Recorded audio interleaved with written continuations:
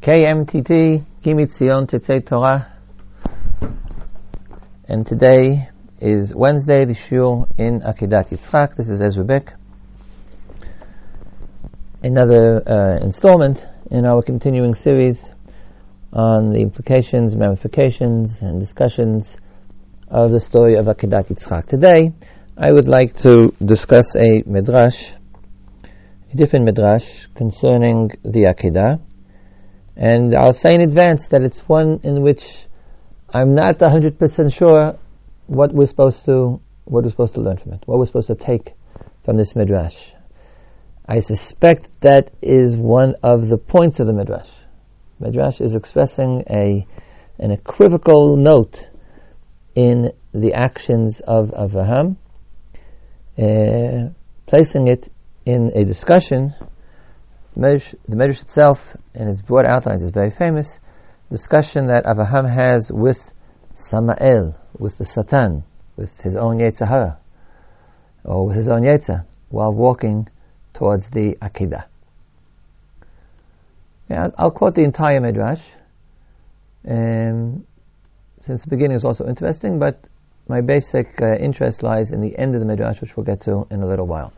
The Midrash is as follows. In Midrash Rabbah, it's Parsha Nun Vav, Ot Dalid, 56:4, and it says as follows. It's going on the pasuk when they're almost already there. And Vayomer Yitzchak el Avraham Avi, Vayomer Avi, Yitzchak asks Avraham, where's the seh? Where is the actual animal that will be sacrificed? A very poignant question, since we know the answer, and Yitzchak does not. The Midrash chooses this pasuk to introduce a conversation which apparently took place just beforehand. And the Midrash has a number of versions of this conversation. And this is how it goes. Balos Samael Eitzel Avinu Avraham.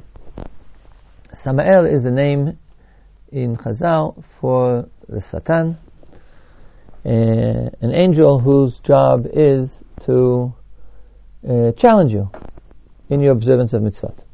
Balos Samael Eitzel Avinu Avraham. Samael came to our father Avraham. Amarlo. And he said to him as follows. Avraham is walking 3 days. I think it's fair to say that the figure of Samael here is Avraham's inner personality, his conscience, his doubts, his Yetzer Tov, his Yetzer Hara, his subconscious. And here's what Samael said to Avraham. Saba, Obadat Libach.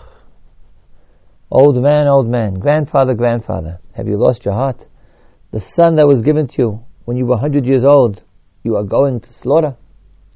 In other words, he appeals to his basic love and rachmanas and pity. He appeals to his good nature. How are you going to slaughter this son for whom you waited so long, given to you when you were 100 years old? And the answer Abraham gives is Amalei al menat ken. Abraham gives an answer that's a perfect example of faith. Al menat ken. Precisely so. Dafka.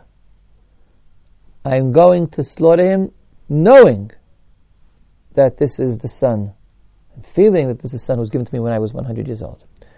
Amalei, then Samael brings up another argument. Okay, the first argument, okay, we understand. It's the basic story of the Akedah. I have nothing more to add. The second one is a little more interesting, and I will spend a few minutes on it before we get to the third argument. The second argument, Amalei, Samael said to Avraham, Ve'im menaseh otcha yoter miken, at yachol la'amod.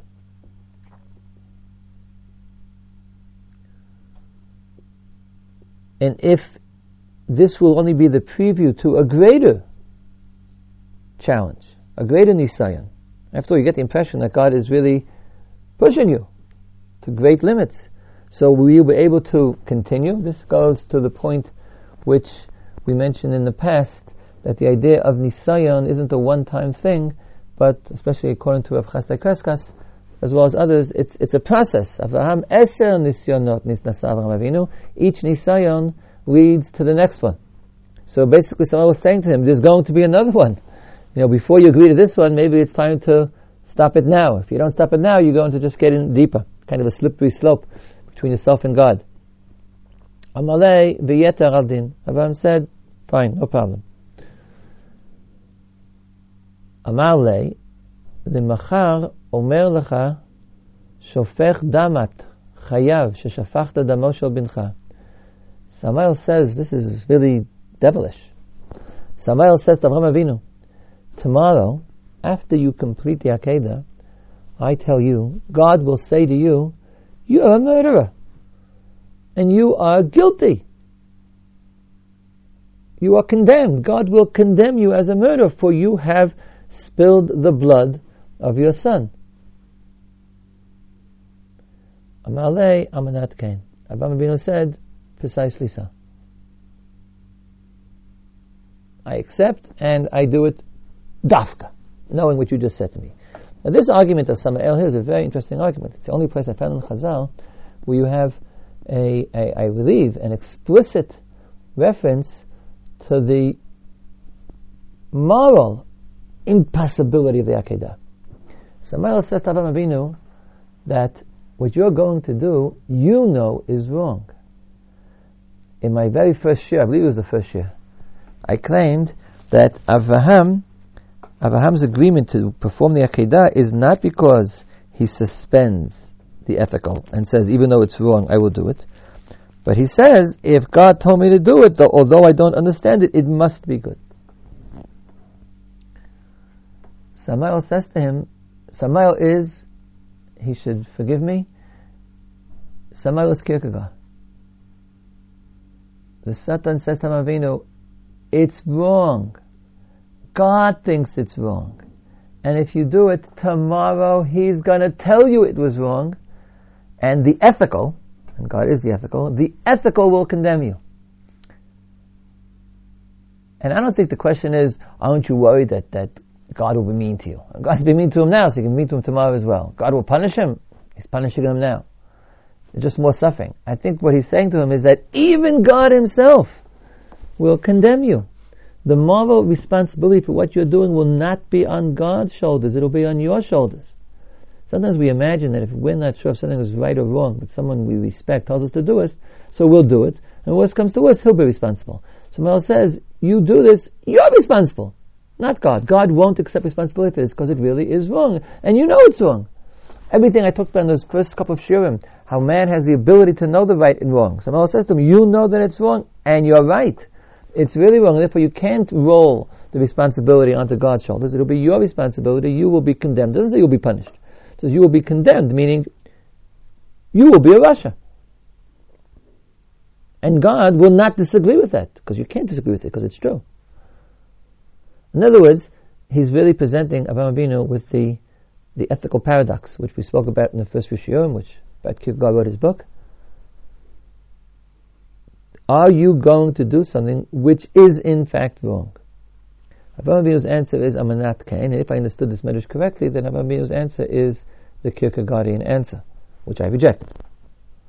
But here, the medrash appears to me, this one line of medrash appears to be saying that Avraham Avinu says, even though I know that it is absolutely wrong, even if God himself will tell me that it's wrong. In other words, suppose God before the Akedah said to Avraham Avinu, it's wrong, but I want you to do it.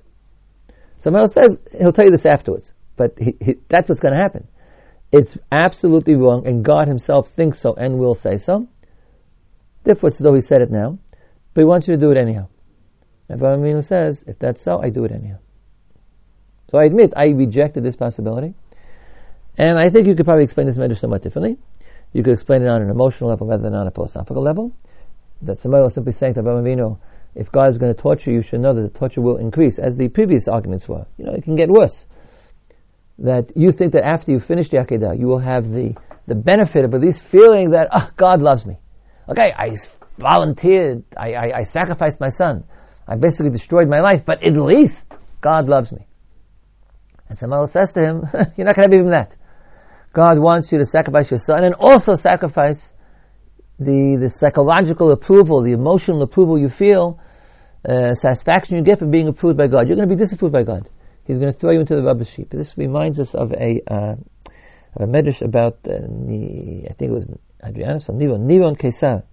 The Medrash says when he came to destroy the Beit HaMikdash, he didn't want to. And so he sent arrows in each direction. Each time he sent up an arrow, it turned and struck the Beit HaMikdash. And then so he said, this man who's called Nivon Kesar, who apparently is not the Caesar Nero, but somebody else, he said, God wishes to destroy his house and then wipe his hands on me. As he's saying, God wants me to destroy the Beit HaMikdash, but then he's going to blame me, not anybody else. So he ran away, he didn't do it. He refused to take that kind of responsibility. Avraham Avinu says, I will take that kind of responsibility. I think you could understand the Midrash, and I frankly, philosophically, for my own personal philosophy, would prefer to understand the Midrash as saying that the nisayon that the Satan is putting Avraham Avinu through is an emotional one. You should know that you're not going to gain anything from this loss. It's going to be a loss and an absolute loss. Even the approval of God you won't have. And Avraham Avinu says, I sacrifice everything for God. However, I say that's a possibility, but I can see that someone, in fact, would claim the Midrash is speaking philosophically and not emotionally, and is saying that Avraham Avinu says, not just am I willing to forego and sacrifice God's approval, but in fact, I'm willing to sacrifice the ethical itself. I know it's wrong. If God disapproves, then there's no question that it's wrong. I think it's wrong, and he thinks it's wrong. There's no argument anymore. But I'll do it anyhow because it's his will. His will trumps the ethical. Again, I claim that this can't be, that it's not a Jewish opinion. It might be this line in Midrash. Midrashim are always interesting, although I've suggested an alternative explanation as well. But now I want to get to the main point that I would like to talk about today, which is the end of the Midrash. The Midrash says as follows: Kevan shelo ho'il mimenu klum balo etzel Yitzchak. The Satan has made these three suggestions to Avraham, and Avraham has rejected them simply, perfectly, without compunctions, without hesitation. Al menat ken. I hear what you're saying, and I go about it anyhow. So he moved over to Yitzchak. Now this itself is interesting from the Midrash's point of view. After all, I think it's clear that the purpose of this Midrash is basically to exemplify the point. It's not really interested in Avraham Avinu's personal psychology. It's interested in the conflict between doing the Akedah and the considerations that the Satan raises. Nonetheless, the next point is one that the Midrash did not think could be raised to Avraham. It wouldn't move him at all. Satan knows that nothing can change Avraham, but there is a point, a valid point in the eyes of the Satan, and there's a potential point which could inhibit the Akedah, but it's inapplicable to Avraham, but it might work on Yitzchak. And what does he say to him? He says to Yitzchak, Amar lo, Brad alufta, holechu l'shochatecha. So the first thing he said was, you, Brad alufta, the son of the miserable one, meaning Sarah. He's subtly, he's not saying to him, your mother's miserable. He's saying, you, the son of that poor miserable woman, don't you know that he is going to slaughter you? Okay, so this is direct. This is more or less an attempt to do to Yitzchak with Avraham, but the truth is, working at least subtly, not merely on do you want to die, but do you want to make your mother miserable? And the relationship of a son to a mother is different than that of even a husband to a wife, and therefore there might be, I think it's a raising of the emotional stakes. Doesn't work. Amaleh manat kain. Yitzchak is a tzaddik like Avraham Avinu. He says, no problem. I know it. I accept responsibility for it. I continue anyhow, as the pasuk says later on, V'yechu shnehem yachdav, that Rashi points out that Yitzchak knew, and both he and Avraham b'lev echad, they had the same heart. Aha. Listen to the last argument. Amaleh, he said to Yitzchak, Im kain, if you do this, if you agree to do this, if the Yakedah is carried out, Kol otan hapagaziot she'asat imcha liYishmael sna'ei debeitei yeruta.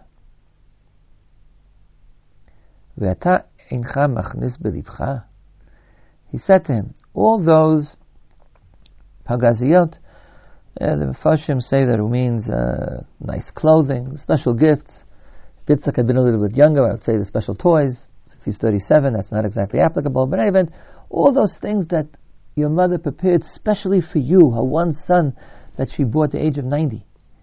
Kol otan pagazot she'asta imcha, the Yishmael Sanei de Beit Yeruta. They will now be inhabited by Yishmael, the enemy, the hated one of the house. V'ata incha machnis belibcha. You don't place that in your heart. You don't let that enter your heart. That's what he said. It's a strange argument. It's not a moral argument. It's not saying your mother is miserable. It's saying, aside from the fact that your mother is miserable, which was the previous point, it's saying there's something ironic. There's something, it just looks unfair. Your mother poured her love into you, and practically speaking, the object of that love will now be held by Yishmael, your rival, the one who your mother threw out of the house. Isn't that terrible? Don't you feel that in your heart? Now, to me, who's not there, I think the previous 4 or 5 arguments were much more powerful. He said to Avraham, are you going to kill somebody? Are you going to be immoral? He said to Yitzchak, are you going to make your mother miserable for the rest of her life? Yitzchak and Avraham just shrugged it off. No problem. Amanat Kain. And now he's saying, aside from the fact that your mother is miserable and your father's a murderer and you're dead, aside from that, there's this basically aesthetically unpleasing picture. If it was a movie, it would be very poignant in a negative sense. That the toys that your mother went out and bought for you, the little beautiful baby suit, so Yishmael now has it and he's giving it to his kids. That is not morally more significant than the previous points. What happens? What does Yitzchak answer? No answer. The Midrash makes the following comment on this statement of the Satan. Kadloteyal mila kula teyal palga. A bit of wisdom from Chazal. Sometimes a word which doesn't succeed completely succeeds partially. Hadahu dichtiv vayoma Yitzchak el Avraham aviv avi. Original pasuk on which this Midrash was going. And this is what the Midrash is trying to say. Yitzchak turns to his father and says, my father, I see the fire and the wood, but where is the sheep? He turns to his father and says, Avi. He precedes his comment by saying, my father. Although no one else was there, and he didn't have to say that. Midrash says, Lama Avi Avi Bet Pamim. Why did he say my father twice? It doesn't say my father twice. It says, Vayomer El Aviv, Vayomer Yitzchak El Avraham Aviv, Vayomer Avi. He said to his father Avraham, and he said, my father. Why is the pasuk call Avraham his father twice, including once in Yitzchak's own words? Kidei shitmalei arav rachamim. Yitzchak appealed to his father by saying, my father, and asking the question, where's the sheep? Because subtly, he's reminding his father of his father. He is, in fact, appealing to his father's mercy. I believe that the Midrash is saying this on a subconscious level. That's what it means. Lo teo mela kula teo palga. That which doesn't work 100% still works partially. Yitzchak does not accept, he rejects the argument of the Satan about the love of Yishmael, love of Sarah being in the hands of Ishmael. But subconsciously or half-consciously, yes, something has changed. Because of this argument and no other. And when he turns to his father and asks the question, and when he gets the answer, Hashem Yireh, God will show us the sheep, which he in fact understands to mean that it's him, it'll be Be'achushtem Yachtav. He's going to accept it. But somewhere in his heart he hopes that maybe his father will change his mind after hearing this last argument. And that's expressed in one word. Avi. My father, where is the sheep? And in fact, he says to him, Elokim yireh lo haseh b'ni, which Midrash interprets to mean Elokim yireh lo haseh b'ni, God will show us haseh but b'ni, im lav ata haseh lo la b'ni. Lavan basically said to him, God will bring us the sheep, and if not, b'ni, you'll be the sheep. Vayachush nehem yachtav. And afterwards they both walked together. This one to bind, and this one to be bound, this one to slaughter, and this one to be slaughtered. No question how Yitzchak's head is organized, and Yitzchak is able to completely subjugate his will, his body, his hands and legs to his head. His head says, I do God's will. But something about this last argument left a chord. Something resonates in Yitzchak, and only in Yitzchak's heart, not in Avraham Avinu's, from this last argument. And this is what I'd like to try to understand. What is this argument? Again, the Chazal here is very equivocal. It's rejected. The argument doesn't work. It's not as if we finally found the point at which the Akedah fails. No. The argument is rejected. Zel akod v'zel aked. He to bind and he to be bound. Yachdaf.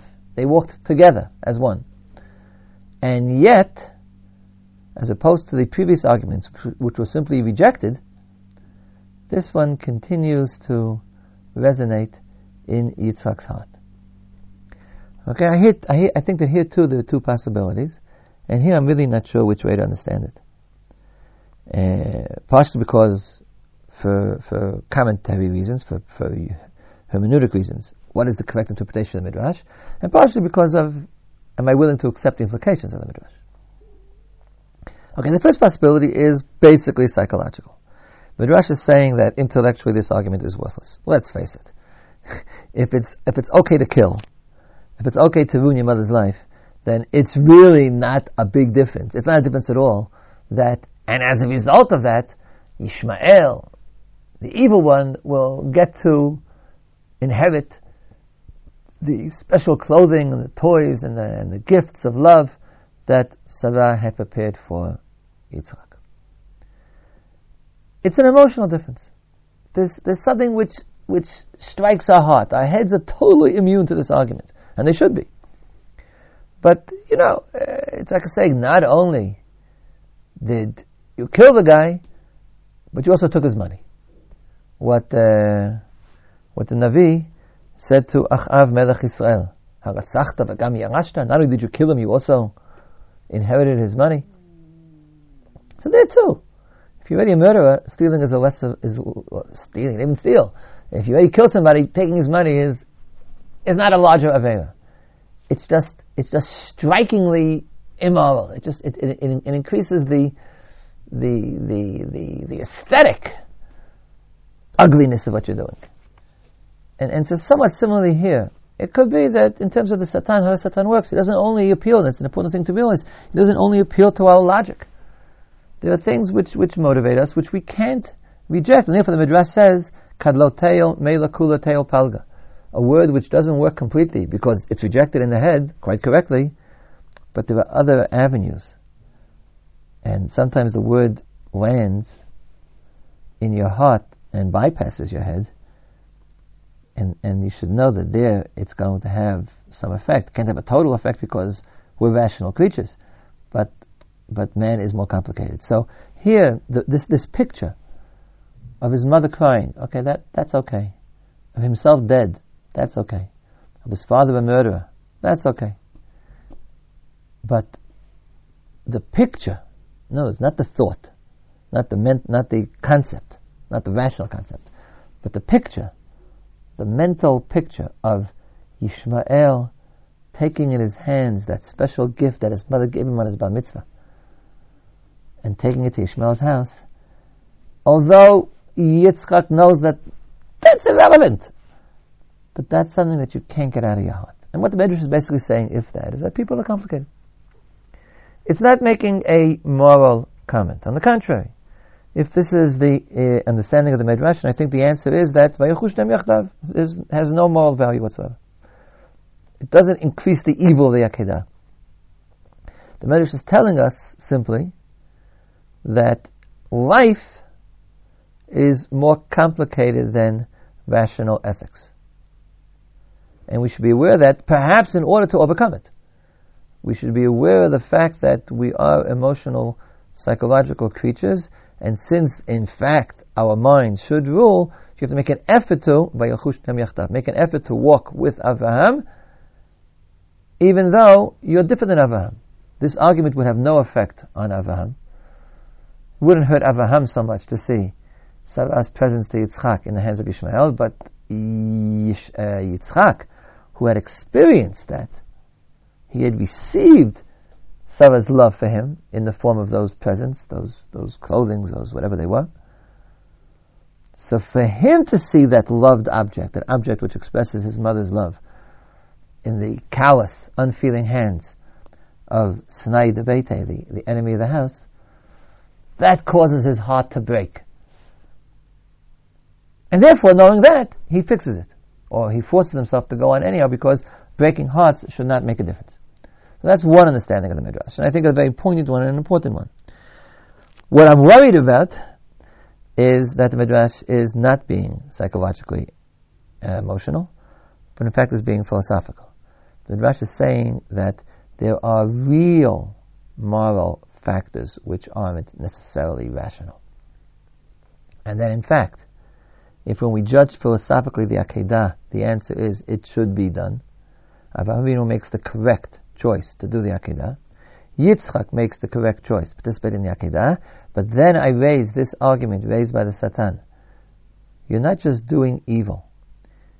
What is in fact so poignant, so disturbing in the picture of Ishmael taking home the scarf that Sarah knitted late at night, pouring her heart into it for little Yitzchak, so he shouldn't get a cold when walking to Talmud Torah in the morning. What's so terrible if that scarf is in Ishmael's hands?